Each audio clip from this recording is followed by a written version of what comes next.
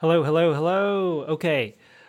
First things first, there will be Star Trek Picard Season 2 spoilers in this episode of Strange New Worlds of Science and Star Trek podcast. Don't proceed if you don't want to be spoiled.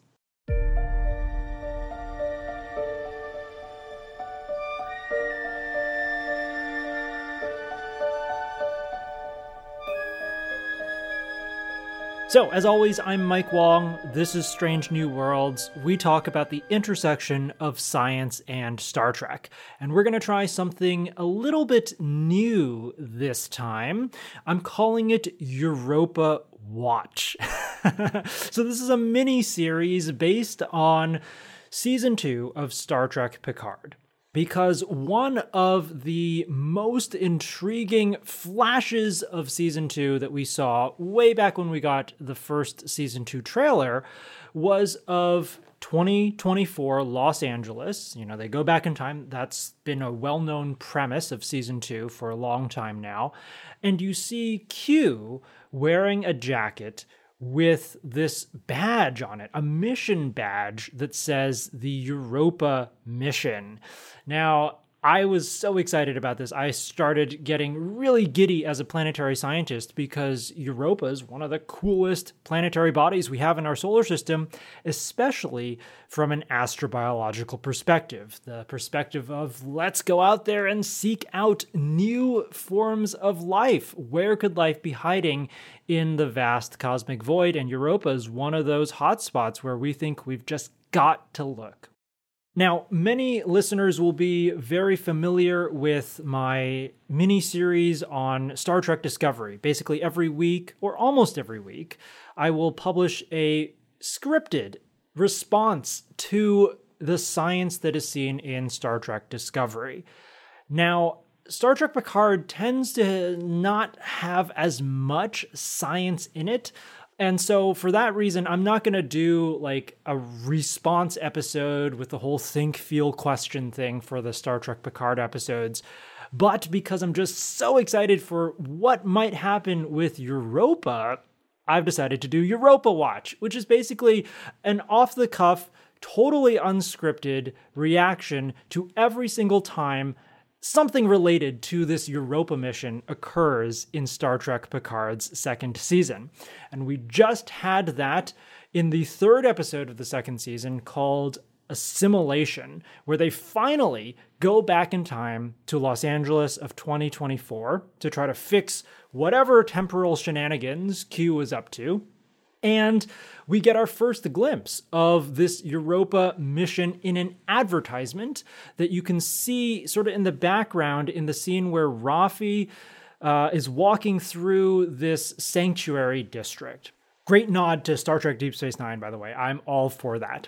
Anyway, so in the background, you see this giant billboard poster kind of thing of a Europa mission, kind of like an advertisement for the mission, which is funny in a way. I mean, usually NASA doesn't put up advertisements for its missions because NASA is federally funded. The American taxpayers contribute to all of NASA's space missions. So my first kind of thought about this was, whoa, is this a privately funded mission? In which case, maybe they're trying to solicit donations or get the public excited about it so that they will support this kind of endeavor.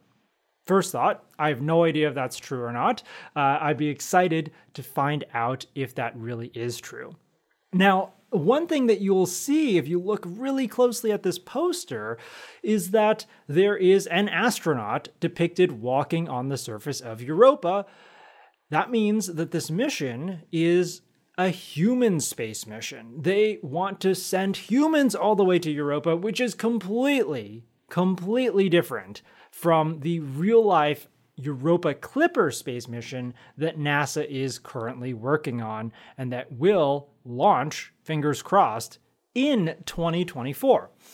So the Europa Clipper mission is basically a space probe, just like most of the other missions that we send, well, actually all of the missions that NASA sends to other planetary bodies, except for the moon in the Apollo missions, right? No human has ever gone beyond the moon in our solar system, much less to Mars, much less to the outer solar system past the asteroid belt to Jupiter's moon Europa. So this is another very clear indication that the Star Trek timeline, even the contemporary Star Trek timeline, is not exactly our timeline. Okay, there are other instances that hint at this, such as the Millennium Gate from Star Trek Voyager, the eugenics wars from Star Trek the original series, etc., etc.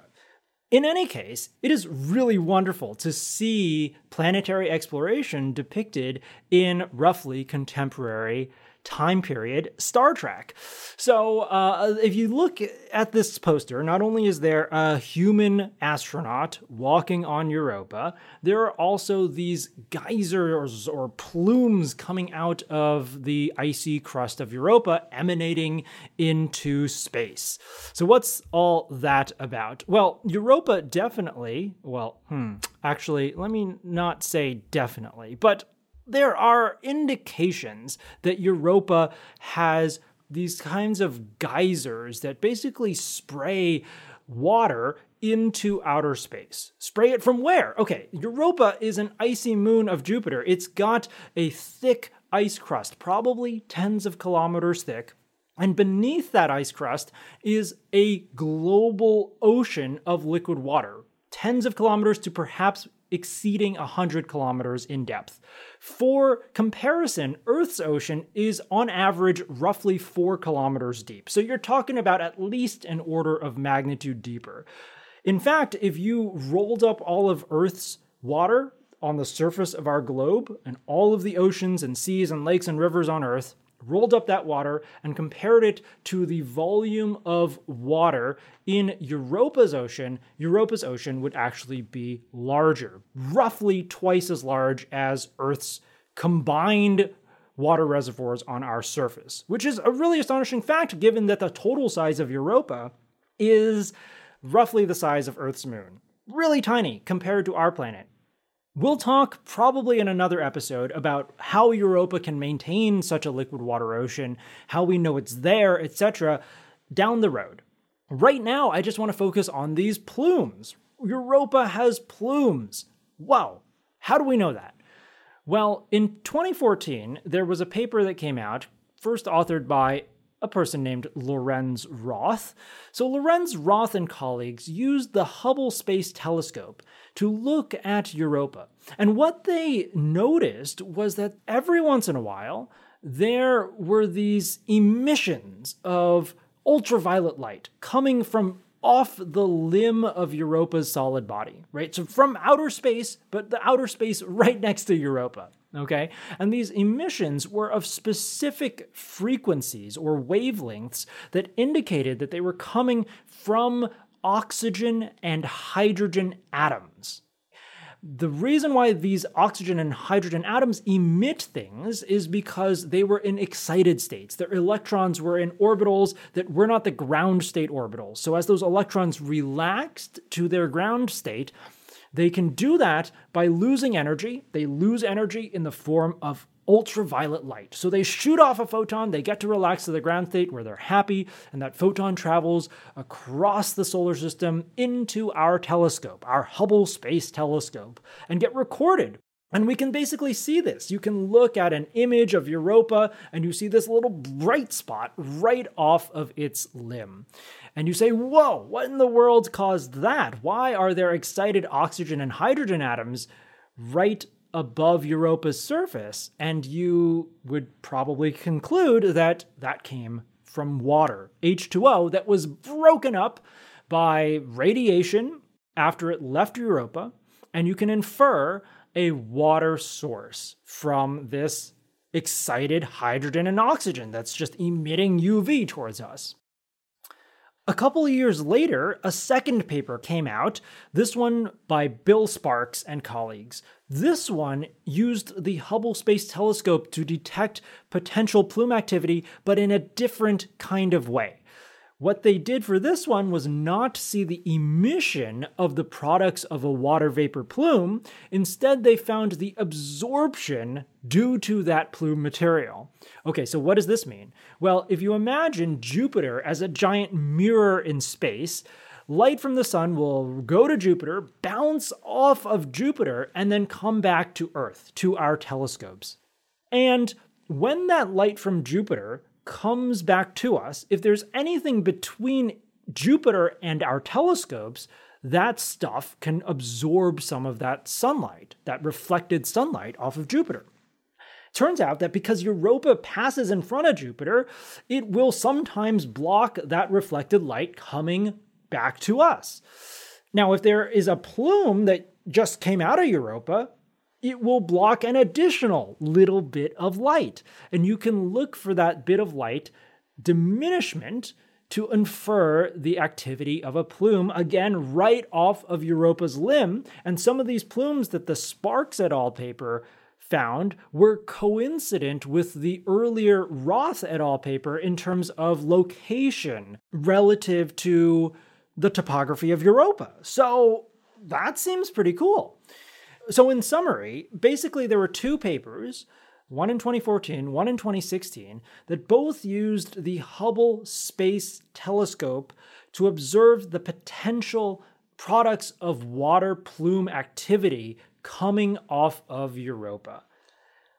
I want to be completely clear that the community is not 100% sold that Europa has these plumes. And even if these plumes do exist, they're not the kind of perennial plumes that Saturn's moon Enceladus has. Saturn's moon Enceladus is very famous for these geysers that are literally just going off all the time, more faithful than Old Faithful and Yellowstone. They're just literally continuously emitting things into space. Free samples from the subsurface ocean on Enceladus. But Europa is not the same way. If these plumes exist, and again, there are some who question this data, if they exist, they are sporadic plumes, okay? So you could imagine sending a spacecraft to Europa. If it's just a flyby spacecraft, a one-shot kind of, we're just going to go right past Europa and we're not going to stop or go into orbit or make multiple passes, and the plumes just happen to not be active at that time, you may not be able to learn as much as you could have about the subsurface ocean because you don't have any samples coming at you into space from that ocean at that time. So that's one really good reason why, not the only good reason why, but one good reason why you want to send a spacecraft that will get into orbit and make multiple passes of Europa. Now, the Europa Clipper mission, that real-life NASA mission, is not going to orbit Europa. It's actually going to orbit Jupiter, but it will be concentrating its science on Europa and make multiple passes of Europa to get sort of a global view of Europa and hopefully be able to catch one of these plumes in action. You could think then that the next step beyond that would be to send some kind of permanent presence to those plumes. And I guess that's kind of what the Europa mission in Star Trek Picard is all about. There's a human there. Presumably, if you took the enormous effort to send a human all the way to Europa, you didn't just send them for like a quick pit stop. They're there to stay for a while. And they're there to watch and wait for those plumes to happen, sample the plume material when it comes out, and then do cool science on it and figure out if there's any life in those plumes. So that's kind of my rationale behind what's going on. Again, the ability to send humans all the way to Europa is going to be well beyond our capabilities when 2024 finally rolls around. But it's kind of cool to see this in the graphic from Star Trek Picard. A human being going to Europa to do cool Europa science and study up close and personal those plumes that come every once in a while, but aren't always there. Okay, so that's it for Europa Watch episode number 1. I do not know how many episodes of this miniseries there will be. I'm just like the rest of you. I'm not a science consultant on Star Trek. I don't have any insider info on what is coming up in season 2 of Star Trek Picard. This miniseries could literally end right here because we don't see any more Europa in the series.